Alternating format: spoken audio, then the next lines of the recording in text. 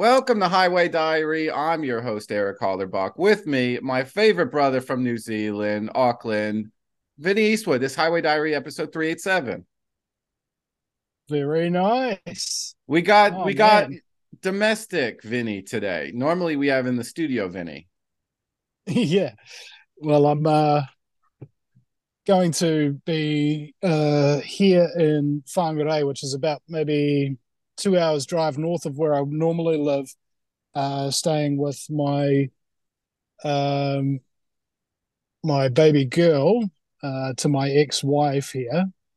Just for the next 4 days because last time I took her, which I think was last Saturday or the Saturday before, she broke her arm on the jungle gym. So I'm just kind of like, yeah, I really want to be here and take care of her and stuff like that, and give that poor mummy a rest. The little sausage. How was it it wasn't a compound, was it? It was just a hairline, or how bad was the break? You know how like compound and hairline, you've heard of those kind of fractures, right? Whereas she actually had a fracture, a kind of which that was like, I don't know, 4 or 5 syllables long or something like that. I couldn't remember it off the top of my head, but it was pretty bad. It was pretty bad. Like a spiral Um, fracture? A spiral? no, no, no. It was some kind of Latin word. Was Um, it her humerus or her ulna radius? yeah, I don't know. Just like right here on the arm, Humerus. Humerus. in the middle of the bicep. Yeah. That's about where she fell with all her weight on that, and just kind of like crushed it. And then her arm was really really limp, and I was like, "Oh my god, baby, are you okay? Can you lift your arm?" And then she lifts it, and the thing just flops right in the middle. It was just like, "Oh my god!" So immediately got her to the what's it called, the hospital. Got her there in about 5 minutes. Um, and so yeah, that was a pretty harrowing thing. And then I had to drive back to my partner Rebecca and our son Alfie, and had to leave Sarah here with Alina by herself. So I felt really bad about that. So I've been wanting to come back to take care of her as much as I can. So it's like, yeah, bro, if you mess up, if you're not paying attention, then something bad happens. As far as I'm concerned, that's kind of your responsibility. And I haven't been able to take responsibility because I've been taking care of my other son at home. So this has been, yeah, it's been very, very difficult for me, kind of psychologically. What did they put a plate or a pin in the humerus? They put a couple of wires around it, so that she can heal up and not get nerve damage. She's got a big cast around it. Um, and so it's going to take about 6 weeks, so about another 5 more weeks. And tomorrow morning, we're going in to get her cast redone, which, yeah, getting a cast off and then and back on again is very, very, very, very difficult. Now, it says this meeting is being recorded, but I can't get rid of that notification. Um, Um, might be a cell phone oh, issue. I don't know. no, no, no. I just had to flip it. There we go. Cool. All right. Harrowing stuff. I want to tell you this. Highway Diary episode 385. This is 387. 385. I recorded with my friend Ben Sefton on a Thursday, and then both his parents contacted me, and he died on Sunday. Oh man. Yeah, and there was a lot about incarcerations and mental hospital visits and stuff like that. So, and but it was just like, what? And you never know how important recording something like this is, because they literally said your podcast and him explaining his story in his own words. After he died, they were all grieving, and my podcast, the parents sent this podcast out to everybody.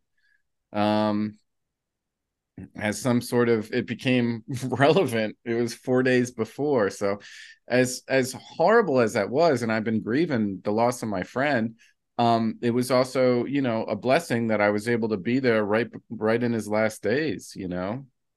Mm. Yeah, I felt that way after Rosa Corey died. I'd interviewed her, I think, maybe 3 weeks before it happened, and she hadn't done any other interviews after that. And yeah, so that was something I can understand what you're feeling. Like, oh, thank God I did that, but you're still grieving. Yeah. And then both the parents were like super, like they sent me all these heart emojis and all that stuff, and they're like, "Thank you," because this is the last time he spoke, and I got it on MP3, and he's a fascinating dude. Really, that the thing I always say about him is like there's a fine line between genius and insanity, and he was like living in the spirit world half the time, and so I think some demon caught up with him or something. You never know how important you are to some people. And I was telling you, I saw my godson today, and I always import on him analog, analog every fucking day. It's right here, it's under my keyboard, but I write a note card. Uh, Wednesday, and it could be so simple: laundry, this, that. I went to the boxing club this morning. I cleaned the mats. I had to sew together a heavy bag over there. I had to fix the schedule up, and whatever. I'm a boxing coach, and then I have a wall calendar too, and the wall calendar is my macro, and my note card is my micro. So I was explaining this to my godson. He goes, "No, no, you don't need that. That's all bullshit." And then he pulls up his iPad and he goes, "See right here. Hold on, I have Google." And he's like, "I have the calendar." Oh man, and he couldn't get it up on his fucking machine. I go, "Exactly. If it was a pen and paper, it's already there. You don't gotta fiddle with no device. It's there. It's always there. A wall calendar didn't take a fuck. There's no place to put a battery in it." I go, "What happens if you got a brownout? You don't know, you forget that grandma's supposed to visit?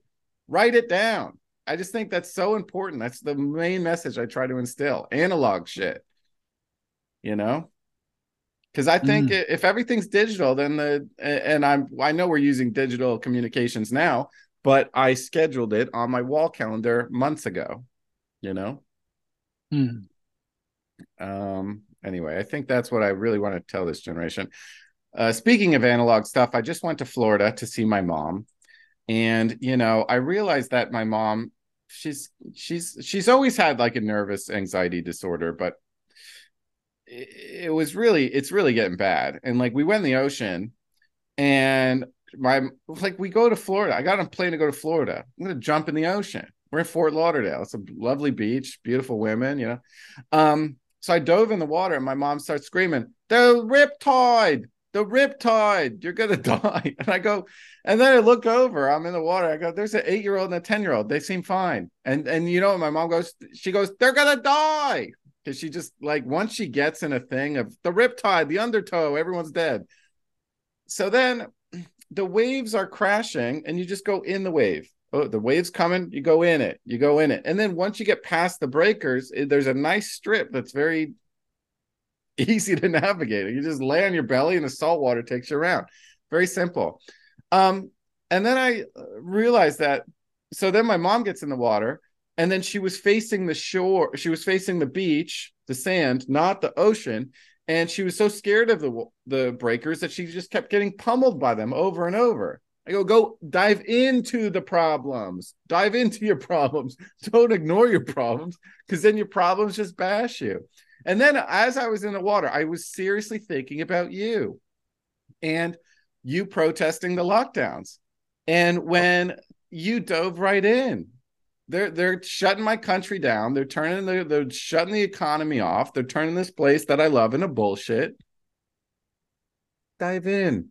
Dive in. You're just if you're Mm. facing the beach, you're just gonna get pummeled. Yeah. Well, I said the day before we did that I have come here to chew bubble gum and tell bad jokes, and I'm all out of bubble gum. Any updates about your case, Vinny Eastwood? Well, yes and no. Have we reached a verdict and a conclusion or anything? No. Is there going to be one eventually? But yeah, on the 10th of October, so the 10th of the 10th, which is 4 days before New Zealand's election day. We're in election season right now. Got another month and a half, I think, left to go. 44 days. And once that's all sorted, we'll have a new ruler.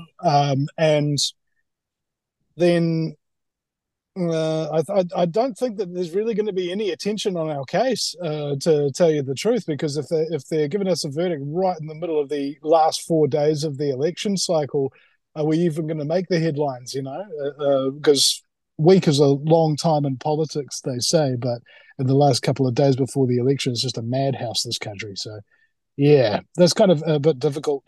The judge himself, according to my lawyer and Billy's lawyer, was probably, we could have had a lot worse judges doing our case. And he was kind of like overwhelmed by how much documents and things of that nature that he had to get through. He said that this was more paperwork than he'd had to do in the last 3 months of cases that he'd been trialing at the High Court. And it might be the most paperwork he'd have to go through for any trial he's ever done. And towards the end of the trial, the police prosecutor was, rather vehemently trying to deride us and saying that these guys hugged people. I saw them embrace, and we've got footage of it, as if that's like the worst. That was probably the worst thing that we did that day, honestly. According to the police, is we embraced other people who were there. Now, Hugged. we You originally hugged people Oh yeah, with a that's deadly totally weapon? illegal. No, just with my wang. And which is not deadly. I don't think I've killed anybody with it. Yeah, anyway, the the whole angle of the police was such that out of the 3 charges that we had, which was failing to provide a password while we were in custody and not talking, we were going to face up to 3 months in prison for that. That charge was dropped. Organizing a protest, that charge was dropped. And now we're left with one charge, which is attending a protest. The offence in question, we are facing 3 months in prison for myself and 4 months in prison for Billy, ostensibly for standing within 2 meters of another human being. Okay, this is our crime at the moment. And when Billy's lawyer, Paul Borich QC, put that out in the courtroom just erupted in laughter because it really cauterized exactly how ridiculous the state's case is. This guy stood within 2 meters of another human being. Oh my goodness, we could have sent him in jail. 3 months, 4 months jail. Yes, 90% of the maximum sentence. These people stood next to people. I can't believe the worst crime I've ever seen in my life. Yeah, it kind of gives kind of a lot of credence to the conspiracy people that say that this is a depopulation agenda. It's hard to copulate without at least getting 2 meters next to somebody. So that's a good way to depopulate when nobody can get close enough to do something like that, you know? Or at least not if they're not in your bubble.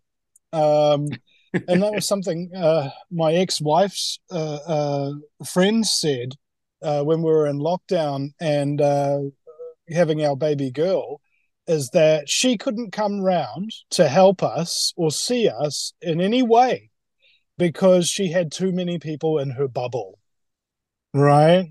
And Oh. I'm just like, there's new terms come out, and people who are freaking morons, who don't have an operating conscience, who are basically just de facto Satanists, all out for themselves and that kind of thing.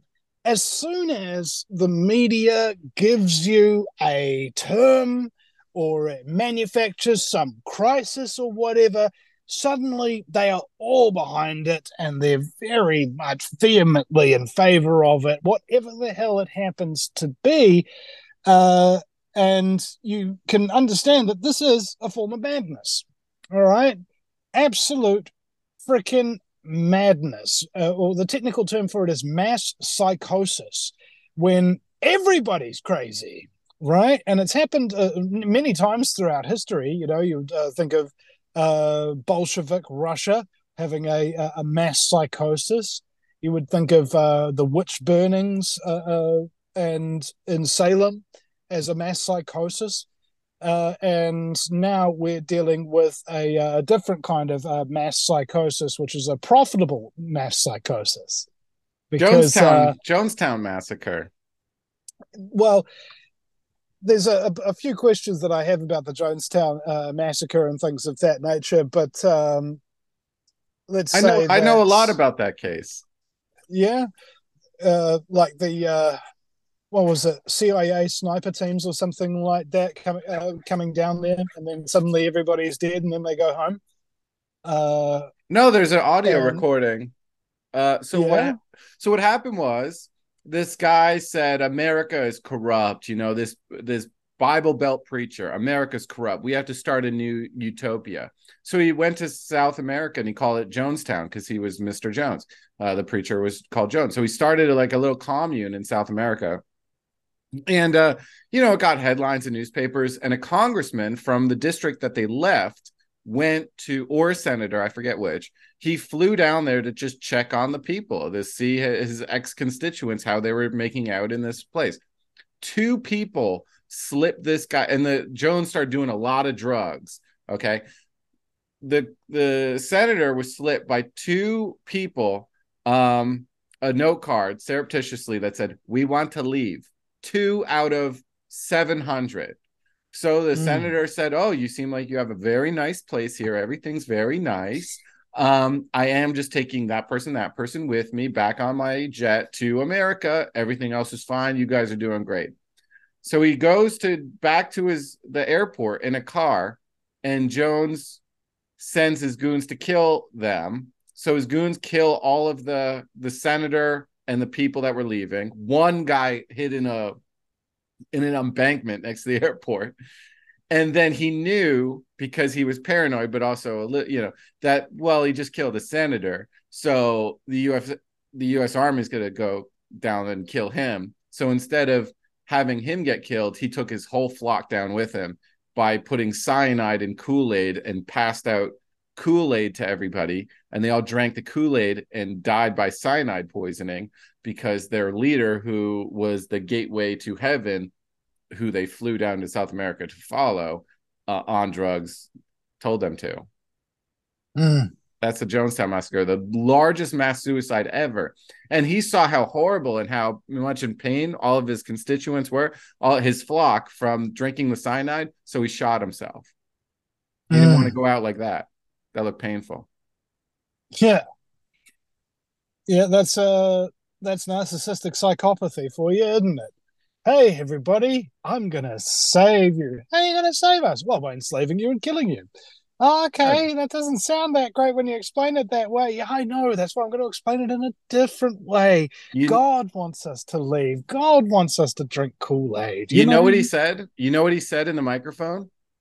It only works if everyone does it. Have you heard? Does that sound familiar? It Yeah, only works if everyone does it.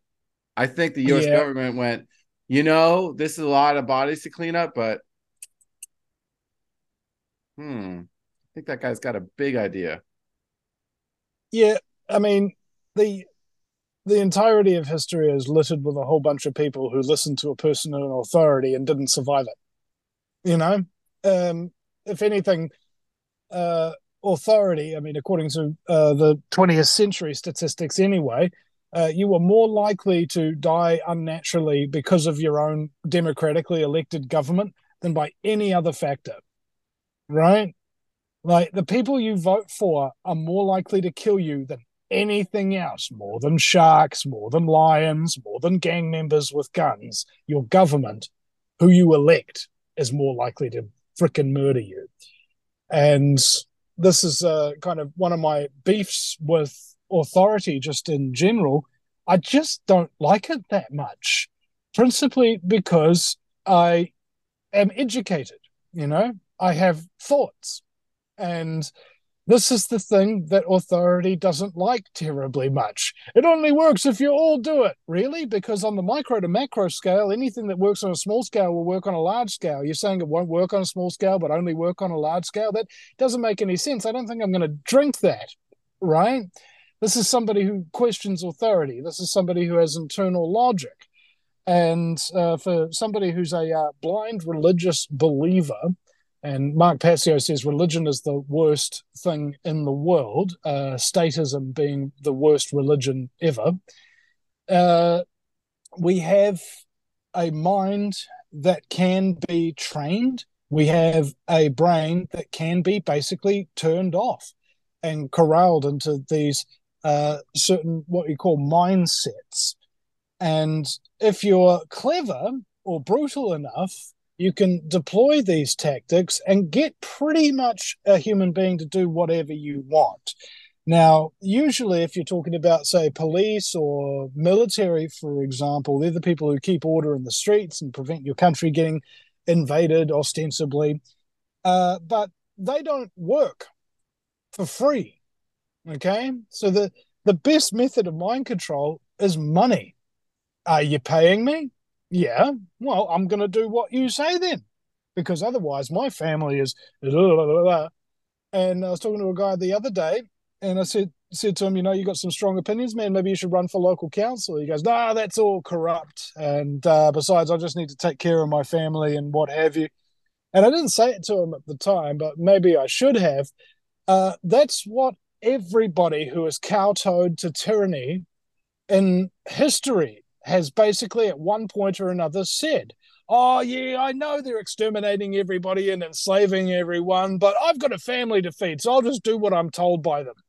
Well, hold on a second. You're contributing, therefore, to the slavery and murder, aren't you? Yeah, but at least my family's going to survive. It's like, really, are they? Can you live with yourself? I mean, let's say you're technically alive and what have you, but daddy was a Nazi sympathizer and you have to deal with that stigma for the rest of your life. You know, whatever it is, it's just straight up cowardice. If you ain't willing to put yourself and your family on the line for the truth, you're a coward. Okay? There really isn't any other way to say it. I mean, I know you love your kids. I love mine too, but I am putting them at risk and I am putting myself at risk because the truth is more important than just having a comfortable life. Truth is what's manifest in any free society. Like Chris Newman on my show told me, you don't get freedom unless you tell the truth. Just like you don't get the truth if you just fight for freedom. You got to fight for truth, then you get your freedom. It doesn't work the other way around. You can't fight for freedom and then suddenly get your truth, can you? And this is the thing, it orders chaos to tell the truth. Regardless of what you've done or what you've said, you can't just start telling the truth and admit it and try to make up for it, right? This is what penance is about. You pay a penalty, and a penitent person is somebody who is willingly wanting to pay that penalty. Now, I'd been, I don't know, making videos for 12, 15 years or something like that around about the time that I'd been arrested. And before that even happened, though, I'd been deplatformed. So I'd lost 6,000 videos and 65,000 YouTube subscribers and 20,000 hours worth of work. And basically everybody was just asking me when they'd randomly bump into me in person, like, hey, Vinny, what happened to you? I couldn't find you anywhere. Did you bother Googling Vinny Eastwood? Oh, no, no. Did you bother going to my website, thevinnyeastwoodshow.com? Oh, no, no, no. You were just gone from YouTube and I didn't see you anymore and didn't bother making even one internet search to try and find you. You know, That's so frustrating, bro.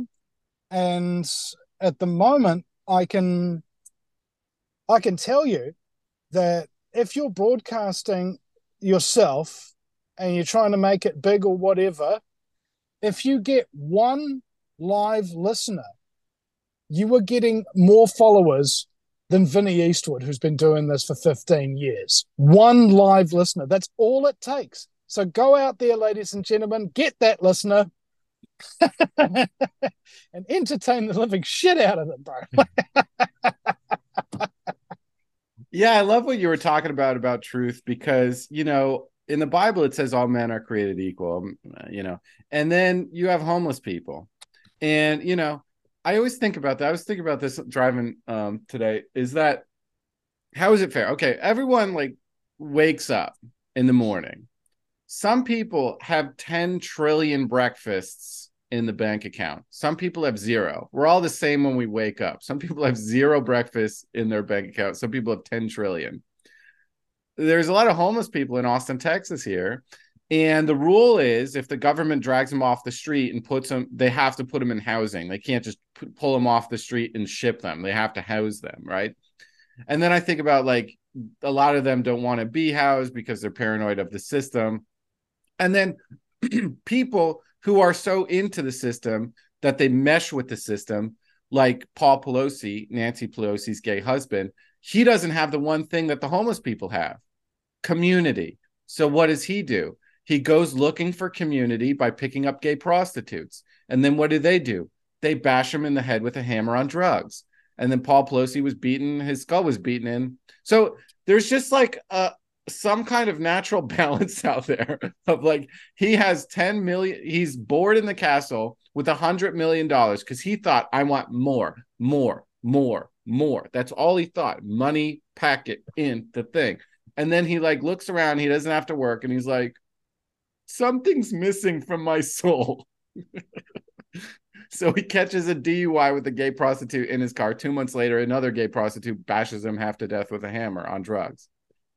He's not dead. He's not dead though, eh? No, he just went in a coma for a couple of days. I'm sure he is. He has that good insurance. They probably pumped him of adrenochrome. He's doing fine. Meanwhile, like, Yeah.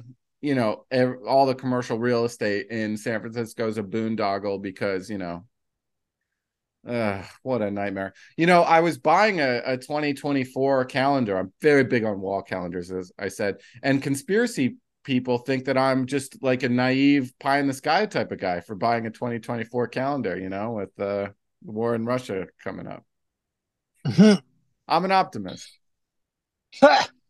You think there's going to be another year of mankind? What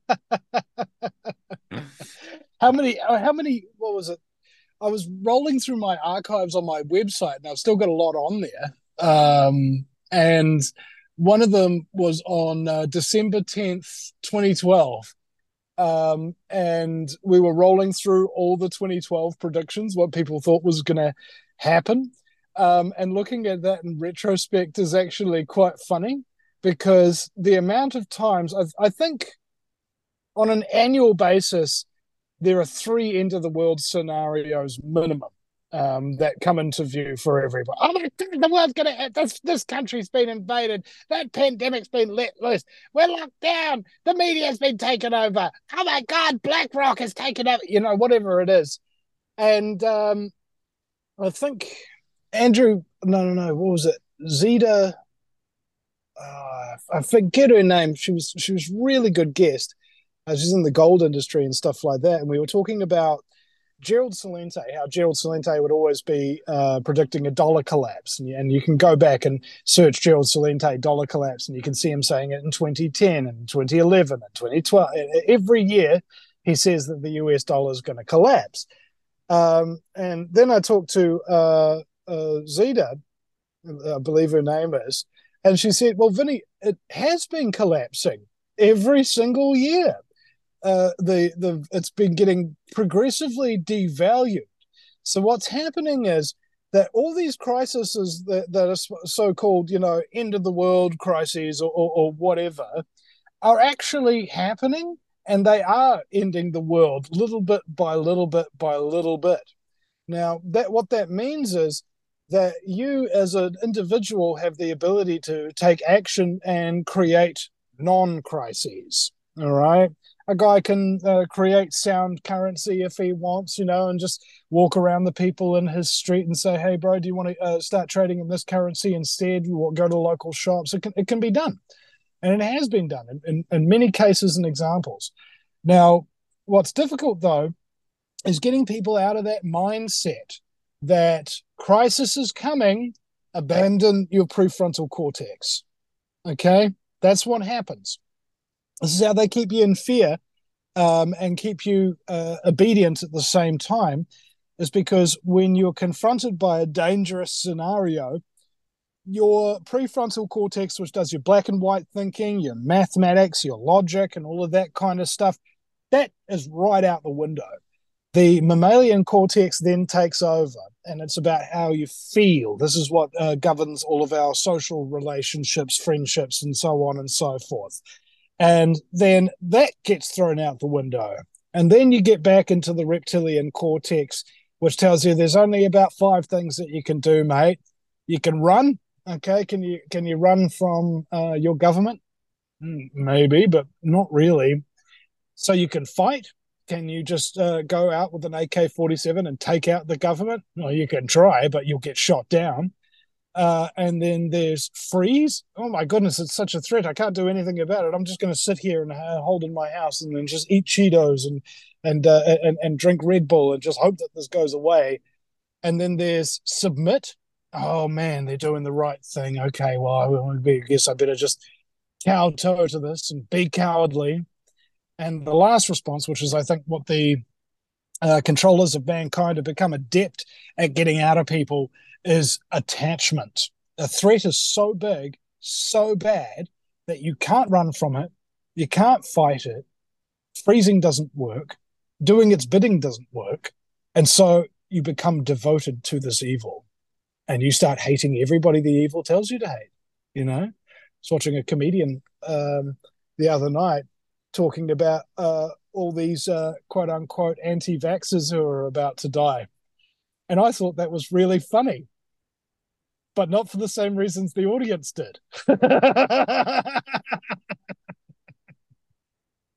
I forget you what his know? name. I think his last name was Allen, and he said, "Well, I didn't want to get vaccinated, but then Netflix, gave me a special."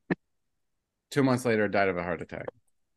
Literally said that. Literally said that in the special, and that's what happened. Mm-hmm. Again, my mom is so scared of the ocean that she faces away and gets battered. They're all gonna die. I jump right into the wave. And you know what? There's a nice strip right after the breakers where I'm laying on my back, relaxing. Um, I want to talk about another thing, eminent domain. Now, there's something called eminent domain where if the government needs your house to build a highway, they're supposed to give you market value for your house and displace you, and then you go kind of like the homeless person. We have to, if we take you off the street, we have to house you. But then there's also something called plausible deniability.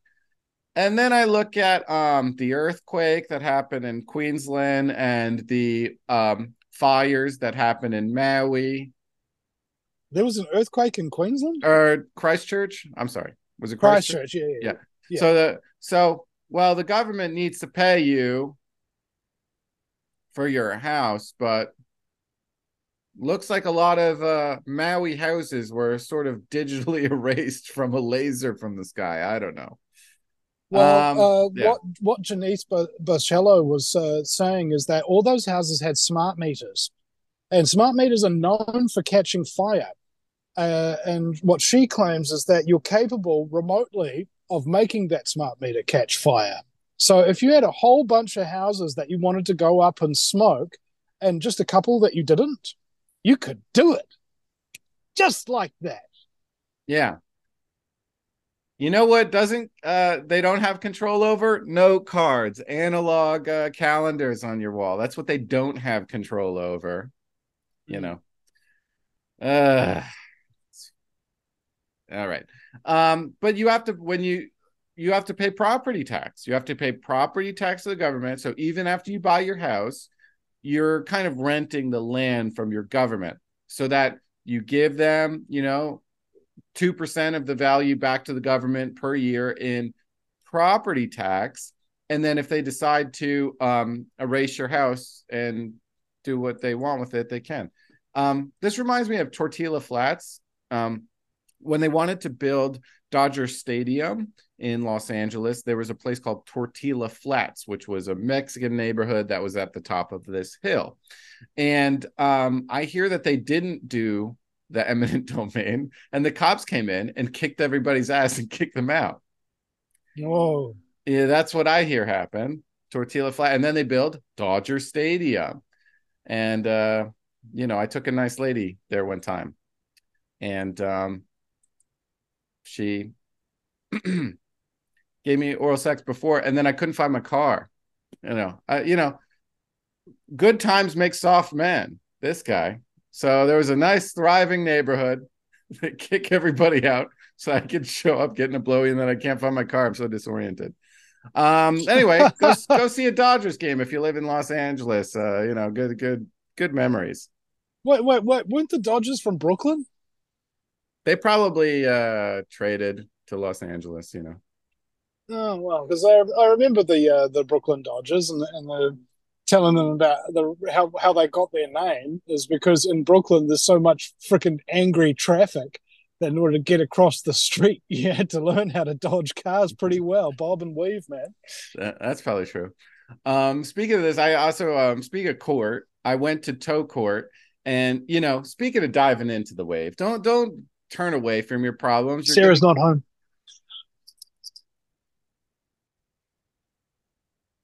Okay, we're back. A little issue with the neighbor. We're back. So I was talking about, facing your fears, facing your problem is always the best way. It's smooth sailing after. You've been taking a hard road, fighting the whole state, the judicial system of New Zealand. The kangaroos are, waiting for election to see where the wind tides before they make a decision about very clear, nonsensical bullshit. But I fought some tyranny because in my own apartment, I know they lied to me, so I feel karmically clear to lie to them too, and to do everything I can. They lied to me that say it's 95% occupied. My apartment building, it's 30% occupied.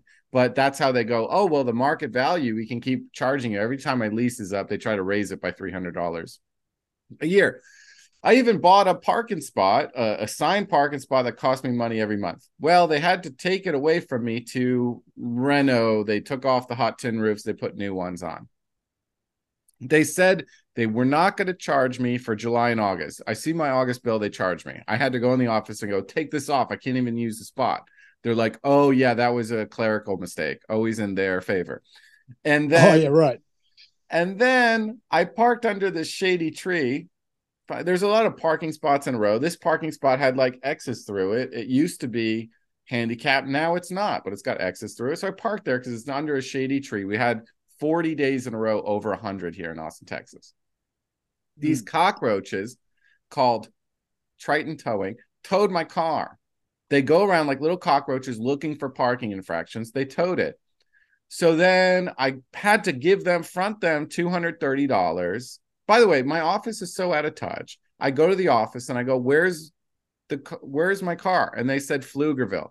I took a $40 Uber up to Pflugerville only to get there, and that my car's not there. Then I called the main number and they're like, oh no, it's in North Austin. So I took another Uber to North Austin.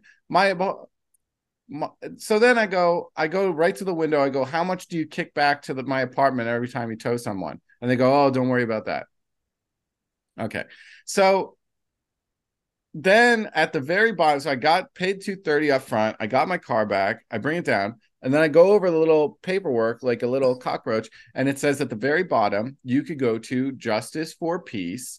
And if you want to dispute the tow. So I drove right there to Justice for Peace.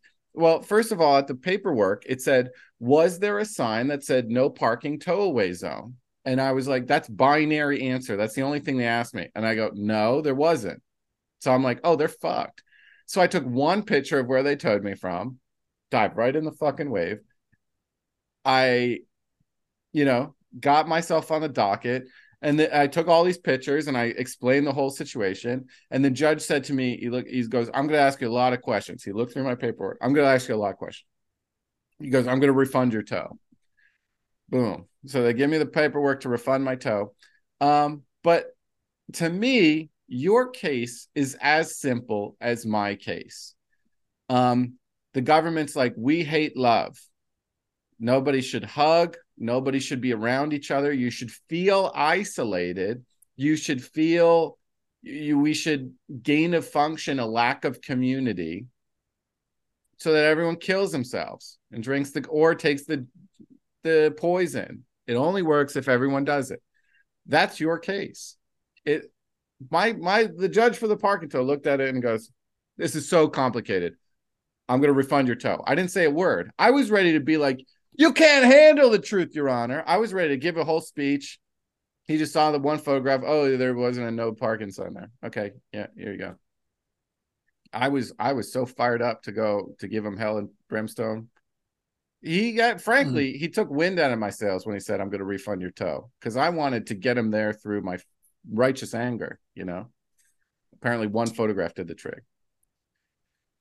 I'm worried about you, Vinny Eastwood. I hope that the court doesn't wait. Those fucking pussies and fucking faggy outfits don't have to wait for the fucking electoral system.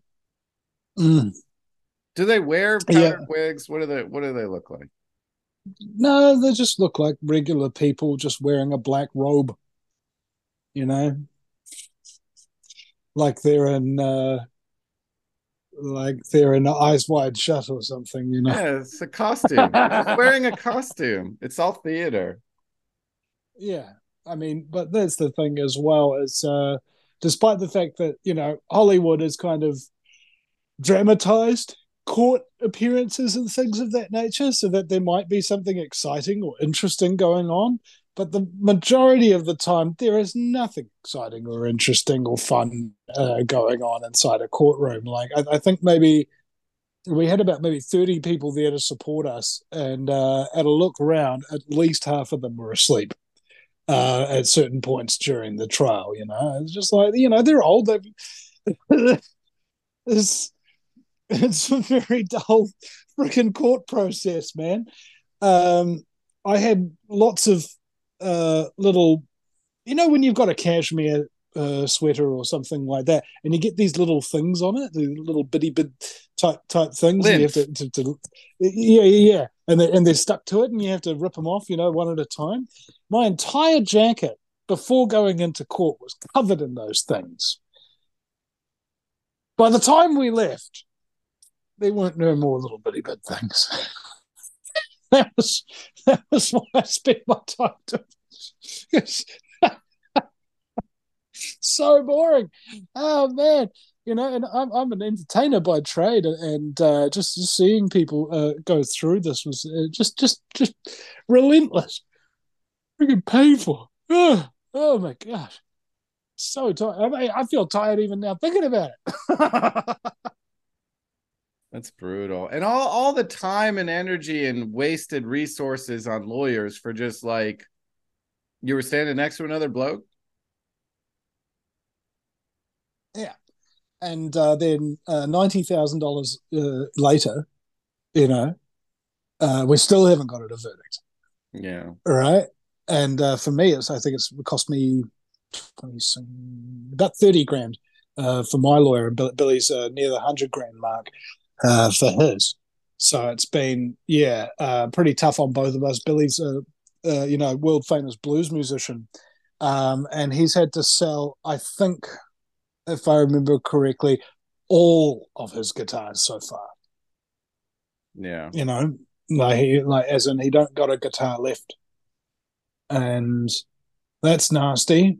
And he's got what, 6 kids or something. I've got 2, and I've got a ex-wife and a new partner and stuff. And it's just like, yeah, man, the costs of court are just so unbelievably high considering what they do. Like, if you had paid somebody to build a house or something like that, they might make 20 grand out of it, and your house would be built about 6 months later, with a budget and what have you. But for lawyers, they can make that in a very short period of time. And for somebody who's like practical, who's thinking about inserting a nail into a piece of wood and constructing something, it appears to be like very overpriced for what you actually get out of it, sort of thing. But that's the game. That's how they get you. And we had so many people coming to tell us, "Oh, use the free man on the land and the straw man and the real law, LORE, and this kind of thing." Something that people have studied for decades and then gone into court and gotten themselves shafted and ended up in prison, right? And the day before trial, somebody was like, "Oh, Vinny, I can help you with this." Oh, really? You can help me today? You Yeah. know, Catch Yeah. up on all of that stuff, guarantee me some freaking victory. It's like, no, you can't. Right? There are a lot of people out there who think that the system follows its own rules. Like they actually believe this. And for me, that seems like they haven't had enough experience. I remember, I think maybe 8 or 9 years ago, maybe 12 now, thinking about it. Penny Bright and Vince Seamer were two of New Zealand's only uh, public court watchdogs. And they told me so many things and they showed me so much like blatant corruption. Like if you're taking your lawyer to court, right, and you go in front of some judges and all those judges happen to be former clients of this lawyer, right, you'd assume there's some kind of conflict of interest. And so you'd call it out, wouldn't you? And then the judges under New Zealand law can say, no, there isn't any conflict of interest. Let's proceed. And then wind up ruling in favor of their former client, you know? Yeah. Yeah. And The so, foxes are guarding the hen house. Is that what you're telling me? That sounds oh, crazy. no, no. Foxes went to a construction school, and they purchased chicken wire and they literally built this hen house and Yeah. then convinced some farmer to let them take care of his chickens. That's the thing, they build this trap, and you get sucked into it. And the problem is that you can't just, oh, you can't man with no name, lonely in the old West, gun them down type thing and restore justice to the old West. It's not like that anymore. Even though there's a lot of people who think that it should be that way, and so you're kind of at the mercy of these people. Now, at the time, I was really severely traumatized, and me personally, I didn't do terribly well at school. I wasn't bad. It was just more the fact that I wasn't interested. And so when it comes to the law, I mean, maybe there's a potentiality that they actually try to make the law sound as uninteresting as humanly possible, so Yeah. that people won't be like, "Oh my goodness, this is something I'm going to get on to." Like Penny Bright beat the New Zealand, what was it, the Auckland City Council 21 out of 22 times in court, not a day's legal training in her life, because she was interested, and she was interested about the law and rights and things of that nature. And so she took her beliefs to the point of arrest 22 times. And I don't know of anybody else in New Zealand who's been arrested that much for activism, and that was only for a single issue. That was for getting contractors to have the details of the contract published in an online forum for public scrutiny. Right up until that point, we had $28 billion worth of public assets in Auckland that was being administered over private contractors where there was no information available about what they were doing, why, and with what, and for how long. Right? That was it. That was just open cast mining for corruption here in Auckland. And after she got arrested 22 times, they had to publish that material. Who is the contractor? What's the term of the contract? What's the scope of it? Just those three simple things that she had to get arrested 22 times in a row in order to get the public benefit from. And so, a similar thing with myself and Billy, regardless of how much it costs us and what have you, the exposure of the New Zealand government and how brutal it is, how corrupt it is becoming much, much easier for other people because of our sacrifice. Like just recently, Liz Gunn, who's a alternative media head in New Zealand here, who came out fresh after the pandemic, and so many others as well. But she got a new political party going in like a month. Now, I'd never seen that thing happen before. Somebody can actually get a political party registered in New Zealand inside of a month. And so, very, very good. Congratulations due to her on that one. And there were also, like, I think, about another 8 freedom parties. Now, back in the 2020 election, when me and Billy TK were working together trying to contest that and challenging the lockdowns and all of that kind of stuff, there was one really freedom party that had any real note, and now there's 8. Right? And this is a good sign in one way because, that old phrase, people are waking up.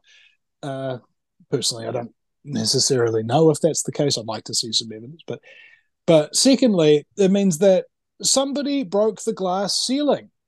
All right, and other people are now able to slip through and start their thing. But on the flip side, what could be really bad about it is because all of these different parties won't talk to each other, won't work with each other, none of them are going to win. All right, we have a 5% threshold for winning in New Zealand. If you get 5% of the vote for your political party, you win. You get to go into parliament and be represented. But these people between them, of the 8 political parties and whatnot that we're talking about that ostensibly stand for freedom, I mean, altogether, they comprise about maybe 5, maybe 6%. All right. But it's split 8 ways. No, that's the government controller going on the side of their smart meter and turn it to argue. Yeah. I mean, how many ways are there to manipulate people and get them off their game and stop them doing what is right, or stop them doing from what is even basically logical? Because in order to be a talk radio show host or a comedian or a politician, you've got to have an ego. I mean, you've just got to, because ego means sense of self. Okay, if you have no sense of yourself, you won't be able to make jokes. You won't be able to talk and have serious conversations with people about scary stuff. You won't be able to lead other people, all right? Because you don't know who you are. You don't know what you stand for, that kind of thing.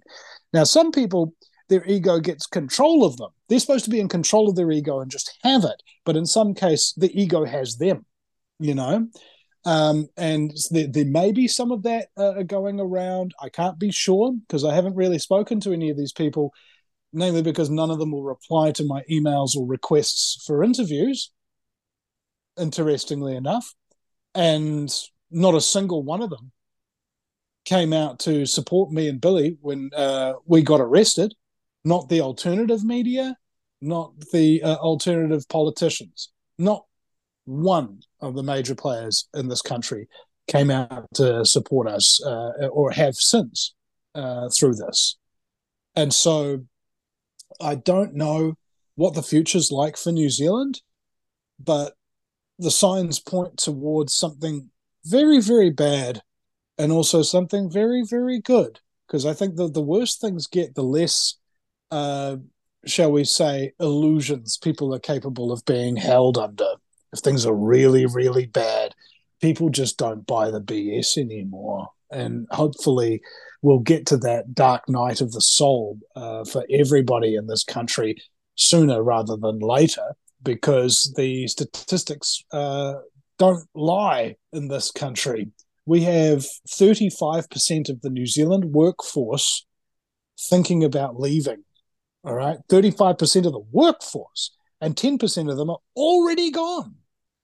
Now, on top of that, we had the death statistics, births and deaths statistics come out, and we had, I think it was something like 7,000 fewer babies being born and five or 6,000 more people dying.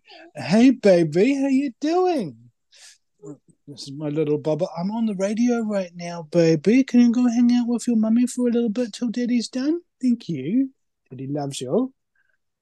And so the immigration statistics are real bad. We had 12,000 New Zealand citizens leave in July alone. And this is a country of only 5 million people. Now, in that same period of time, over this last year, the immigration statistics have come out, and we've taken 80,000 new immigrants, and we've lost 12,000 New Zealand citizens. Okay, we lost 12,000 New Zealand citizens in a month, and we had 80,000 immigrants come in a year.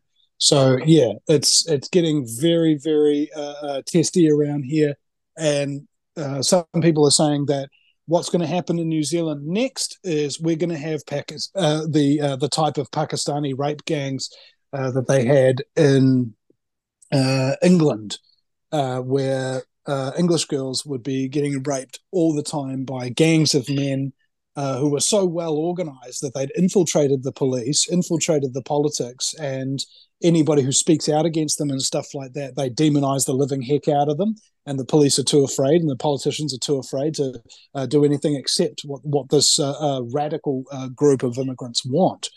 And so in New Zealand, that hasn't happened yet. But what we are having is a group of posters and signs around the place that says "Proud to be Maori."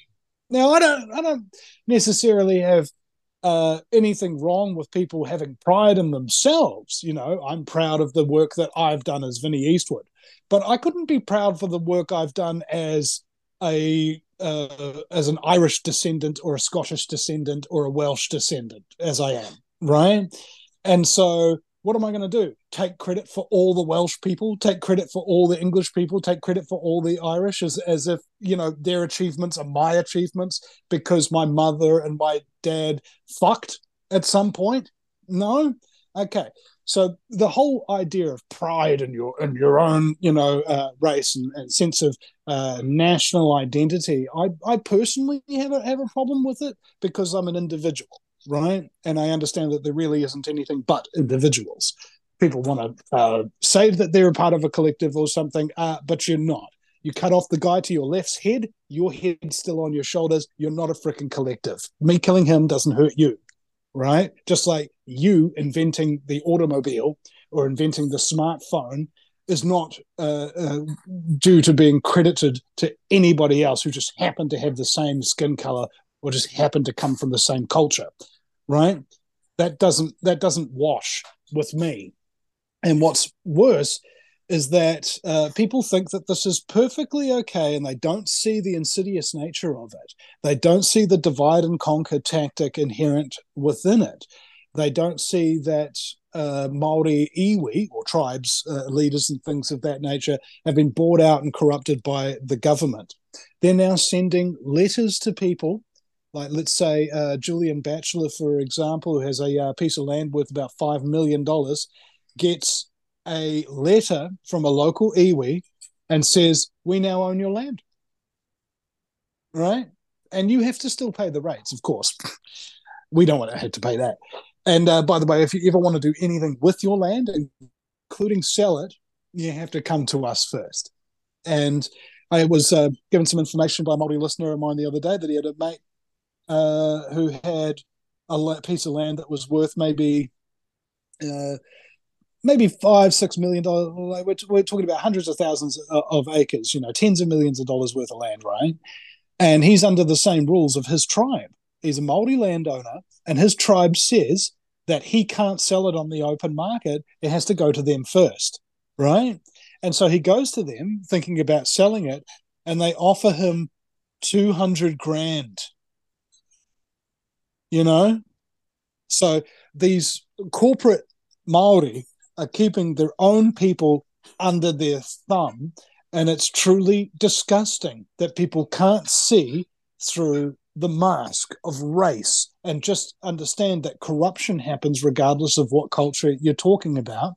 And divide and conquer tactics are going crazy in this country. We've got now a concept called co-governance, where Maori, who represent about maybe, what was it, 12, 16% of the population, are now going to be 50% in control of this country. Just because. Just because they were born Maori, right? And by born Maori, you mean 90% white and 10% Maori, like in terms of genetically, right? Because Maori have been interbreeding with the Europeans who came here since they started coming here, okay? And this has been now 5 generations of intermingling, and so there aren't any pure blood Maori left. But these people who are like 90% white by genetic heritage are now saying, I'm proud to be Maori, right? And getting facial tattoos and calling people racist and all of this other kind of stuff. It doesn't make sense unless you understand what the tactics of divide and conquer that the New World Order uses to fracture people, get them fighting with each other over things like the communist plank of getting everybody to be obsessed with sex and race and all the differences between us. They don't see that, these people. And it's very, very dangerous. I know a lot of Maori who do see it, and they're very upset about it because they get tarred with the same brush. They're like, these people aren't me. I'm an individual. You can't say that I'm some kind of brown supremacist or whatever just because these people who claim to represent me are. And I think that's the worst thing in the world, really, is when somebody claims credit for your race, for your work, for your personal freedom, and then just basically takes it from you. Yeah, it's funny. That reminds me, there was African American kids in my high school, and then we got an exchange student from Africa. And he was like a very proper student. He showed up to class on time, and he like spoke like, you know, very Americanized, just very proper English. And I remember that the black kids at one point confronted him, and they go, "You're acting white. What the fuck are you doing? You're acting white." Like, and he goes, "I'm from Africa." Like, I'm from there. And you're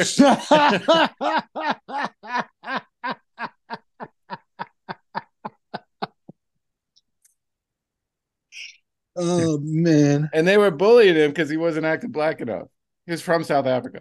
Anyway, Yeah. um, I want to say two things in response to this. Sometimes, like, when you put it like that, like court and the law is like so asininely simple, but they want to, like, your lawyers that charge you $30,000 want to justify the existence and the credit hours by handing 7 dissertations to the judge that blow his brain up.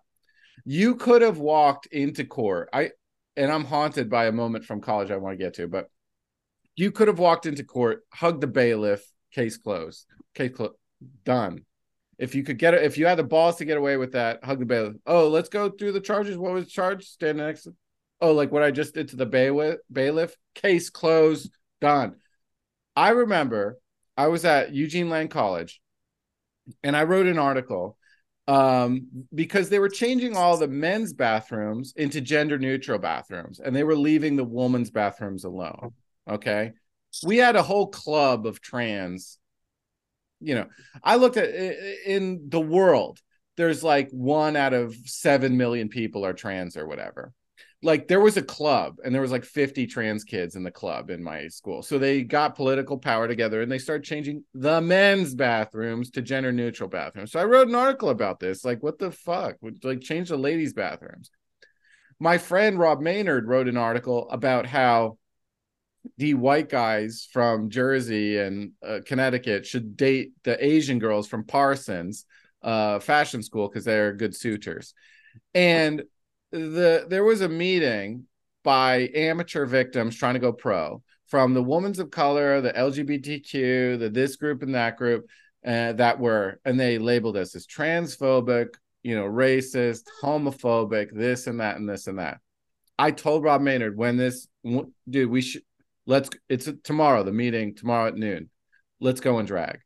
We'll crush them and go, you don't know about my life. I've been a closeted drag queen. If we showed, and we had this plan where I would have a mop on my head and crazy lipstick. And I go, I'm Tracy. Oh, Eric's not here now. You know what I mean? And then my friend Rob Maynard, we had just done a drag party at Eugene Lang College. He had this dress with like a fruit bowl, and he would come in as like a senorita Latina, spicy Latina with a fruit bowl on her head.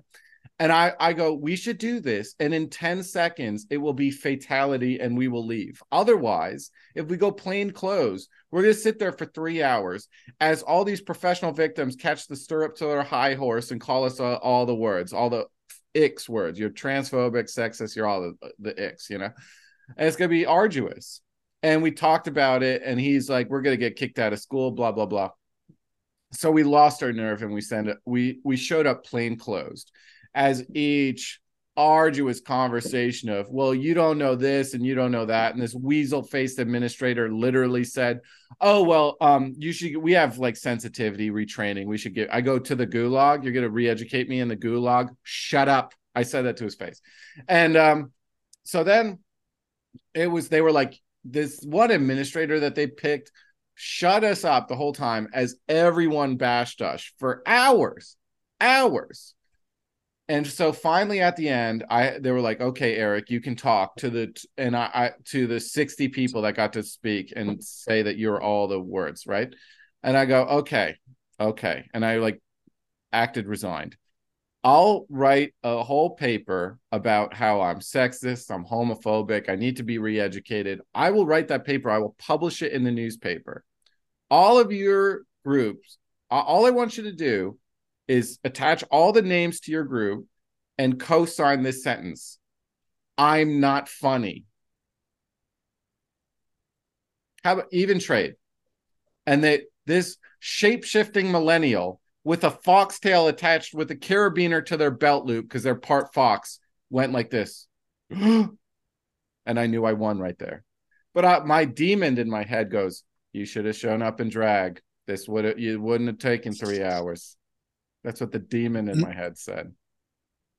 Yeah. Well, dirty tactics versus dirty tactics, isn't it? Exactly. They're trying to do this thing of like group stock bully to suppress someone who's not afraid, because they're all pussy cowards doing the whole victim. Let me go professional in the virtue signaling category.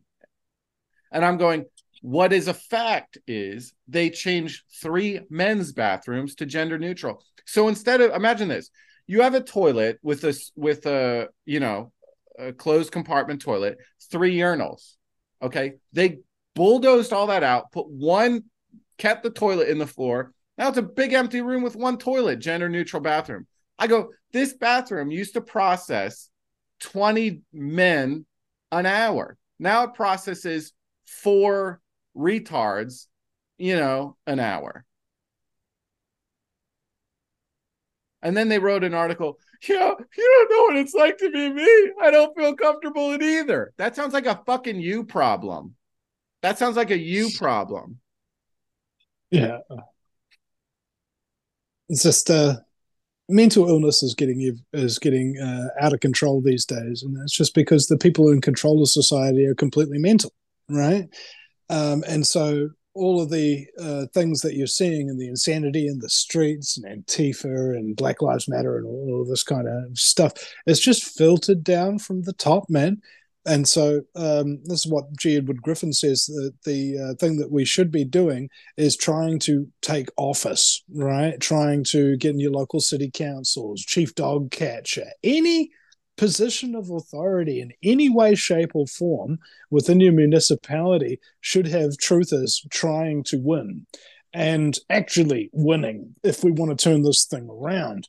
Now, that's part of the way to go, because once you've gotten power, the thing is going to happen. It's going to corrupt you. So after you've gotten the power, the first thing you've got to do is give it back. All right? And say, we've got all these executive orders, we've got all these powers, and we're going to repeal them. How many Republican presidents repealed anything the Democrats did? How many Democratic Yeah. presidents repealed anything the Republicans did? You see, this is how we know that they're all on the same team. Okay, you watch Monday Night Football or whatever it is, and there's a red team holding the ball for the place kicker, and the place kicker wearing blue comes and kicks it. That's the image of politics in a nutshell. They're working together.